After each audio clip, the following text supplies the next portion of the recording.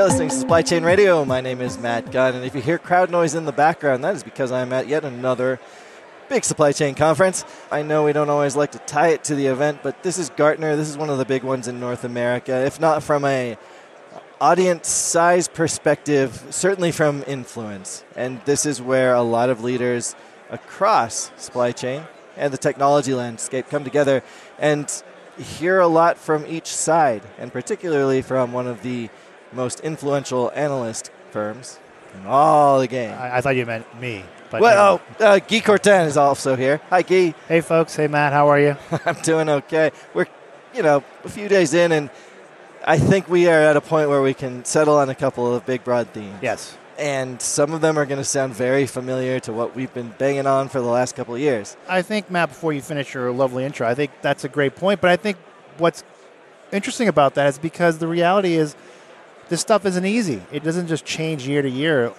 And I think some of the themes we're going to talk about are things that have really, if you think about it, been around for years, maybe decades, probably decades. And they evolve and they continue to change, but the basic fundamental aspects haven't changed. Right. And one of the big buzzwords, digital transformation. One of my favorite words, not buzzwords. No, it's beyond buzzword. It is certainly a standard bit of language in the business world these days. For good reason. It's because, especially in the world of materials movement, everything has changed and consumers have new expectations, and simply you can't do it all without some aspect of technology, the digital aspect of it, right, to help you run your business in a way that meets the modern expectation. Obviously, you and I have talked about this at length for the past few episodes, years, months of Supply Chain Radio. But again, going back to my opening statement as well, I think it's because of the reality that these underlying themes haven't changed, because that's the way the world, that's the way retail, that's the way supply chain, that's the way manufacturing, transportation, all that have evolved, have been impacted by the consumer, have been impacted by digital, have been impacted by a rising consumer power in the relationship, whether it's B2B or B2C. And I think what we're seeing here at the Gartner conference, on stage, in sessions, in hallway conversations, is that many companies continue to struggle with how do they better navigate in this new world. And it's not even a new world, right? It's sort of the existing world that we have been living in for the better part of, I'd say, 5-6 years, at least. Right. The world has been changing for a long time. Yes. It's not just a straight assembly line and mass-produced items. And we are getting more personal, and we are getting more connected. We're trying to sense demand a lot better and build a future that reflects the very diverse world that we live in. Right, and a point you just made, and I think it's interesting to reiterate this. I mean, we just sat in on a great keynote by Kevin O'Mara from Gartner talking about it, and one of the points he made in the beginning of his presentation, and it was all about supply chain, digitization, things like that, but the one point he made, which I think we always talk about as well, is that it is no longer a linear relationship, right? It is not the old supply chain of our dads or our granddads or our grandmas, which was, source, manufacture, move, stock, get to consumer. And it's not just a network either. And I think it's something that we look at. It's almost, they called it the matrix, right? But whatever, it's 4-dimensional chess, it's 3-dimensional chess, it's a network on steroids, what have you. But the basic premise is that it is no longer a point-to-point, linear, structured way of thinking and of producing. Right. I think the point that he made is that information technology and operational technology are now bleeding together. And that's why supply chain is having a moment.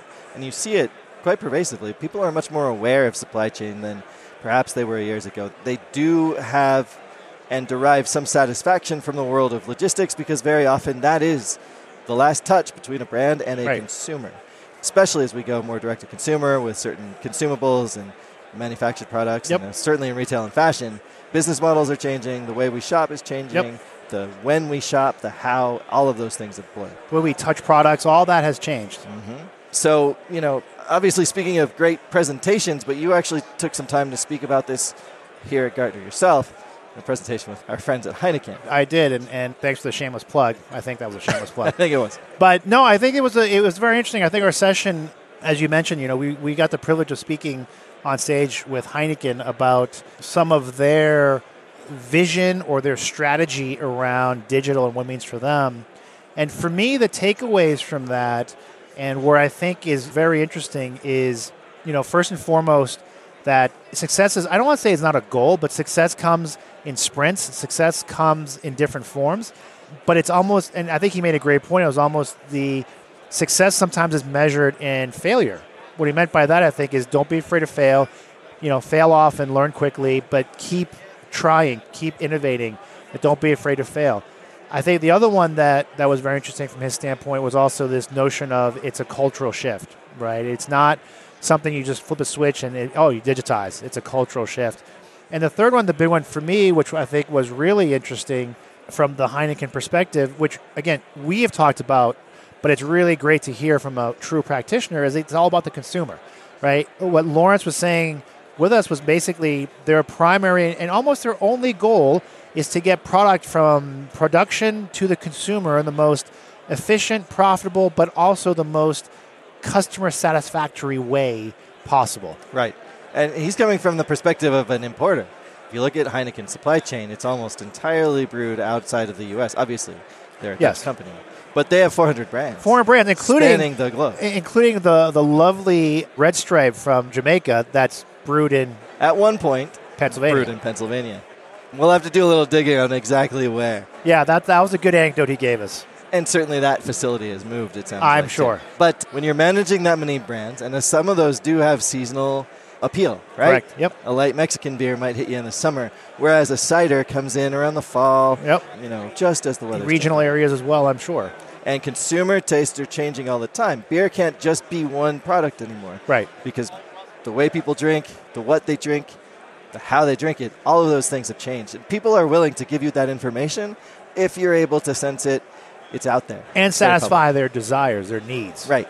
And I think that, again, going back to Kevin O'Mara, and that's why I bring up both of these presentations, is because, one, we have the analyst side, and two, we heard directly from someone who's doing this as a practitioner that these things are happening and that it is much more personal and that demand sensing is a social activity at this point. And I think it's almost demand sensing coupled with demand anticipation, coupled with greater constant insight into fulfillment capacities and abilities, and tapped into reactionary visibility into the extended, I guess we have to call it the matrix now, but really having all those parts, and they're always constantly evolving, right? I think that's the part back to the linear discussion. None of it is linear. It's constantly evolving. Once you think you've solved one issue, something else pops up, or once you think demand is being taken care of somewhere, it turns itself on its head. I think what Heineken said, which was really good, is almost consumers, and I think he was pointing a little bit to millennials, but consumers generally, he said, and he used the term promiscuous.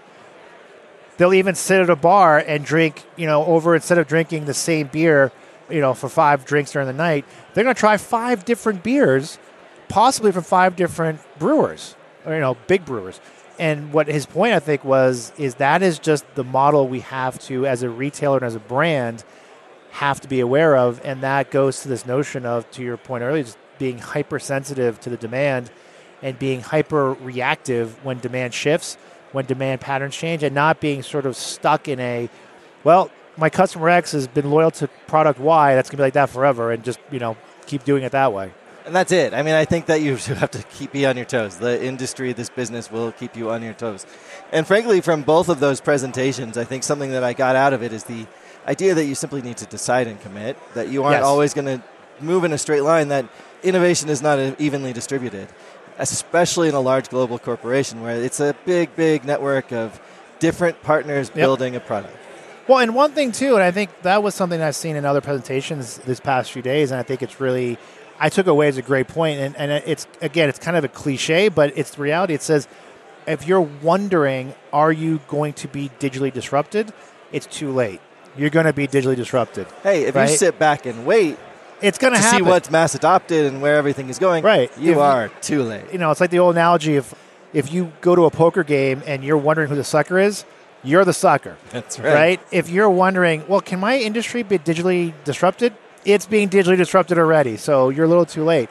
And I think that's something, and we saw this in a study by McKinsey that we talked about in our presentation, that McKinsey found that only 8% of the companies they surveyed do not believe that their industries are being digitally disrupted, which was, I think, a very reassuring number because it shows that the vast majority of the industries and companies out there recognize that digital is in the process or will be very soon disrupting their business, and they have to think differently, shift differently. And to your point, and what Heineken was saying too, is it's got to be done in sprints. It's got to happen at different levels. It is not one sort of unified transformation. And I think the other part that Heineken said that I thought was fantastic is you got to just start. It's not if and when, it's do.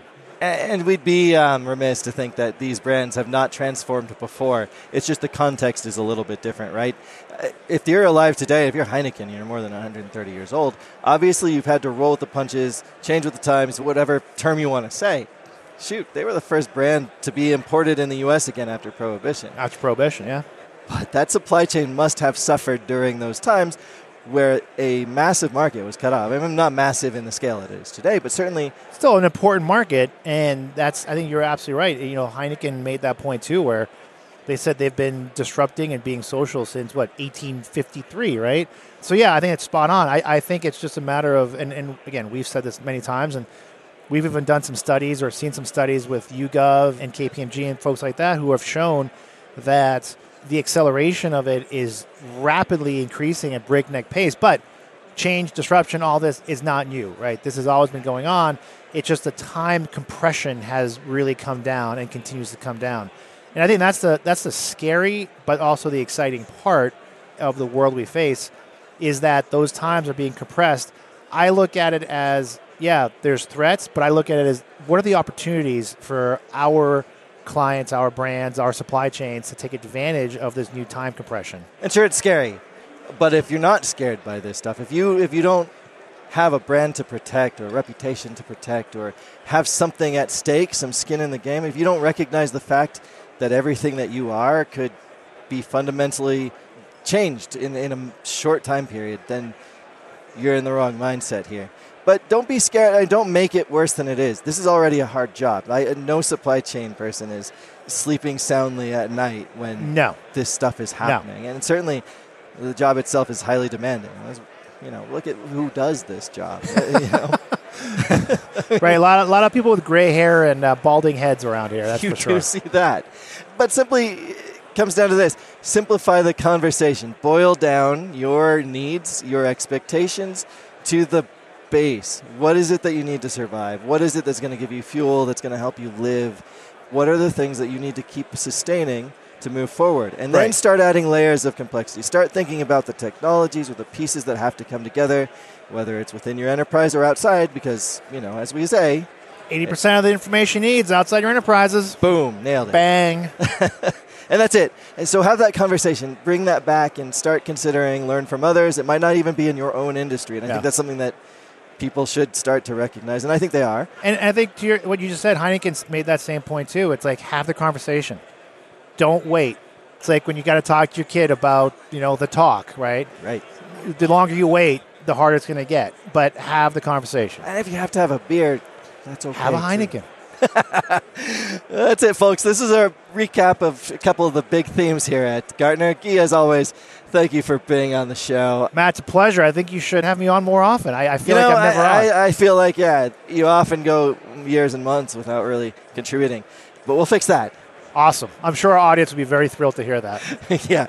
More Guy coming your way. And more Supply Chain Radio, because we will continue to bring you the news and the information on this industry as long as it's changing. And you know what? It's a great place, and it's always changing. That it is. Thanks for listening, folks.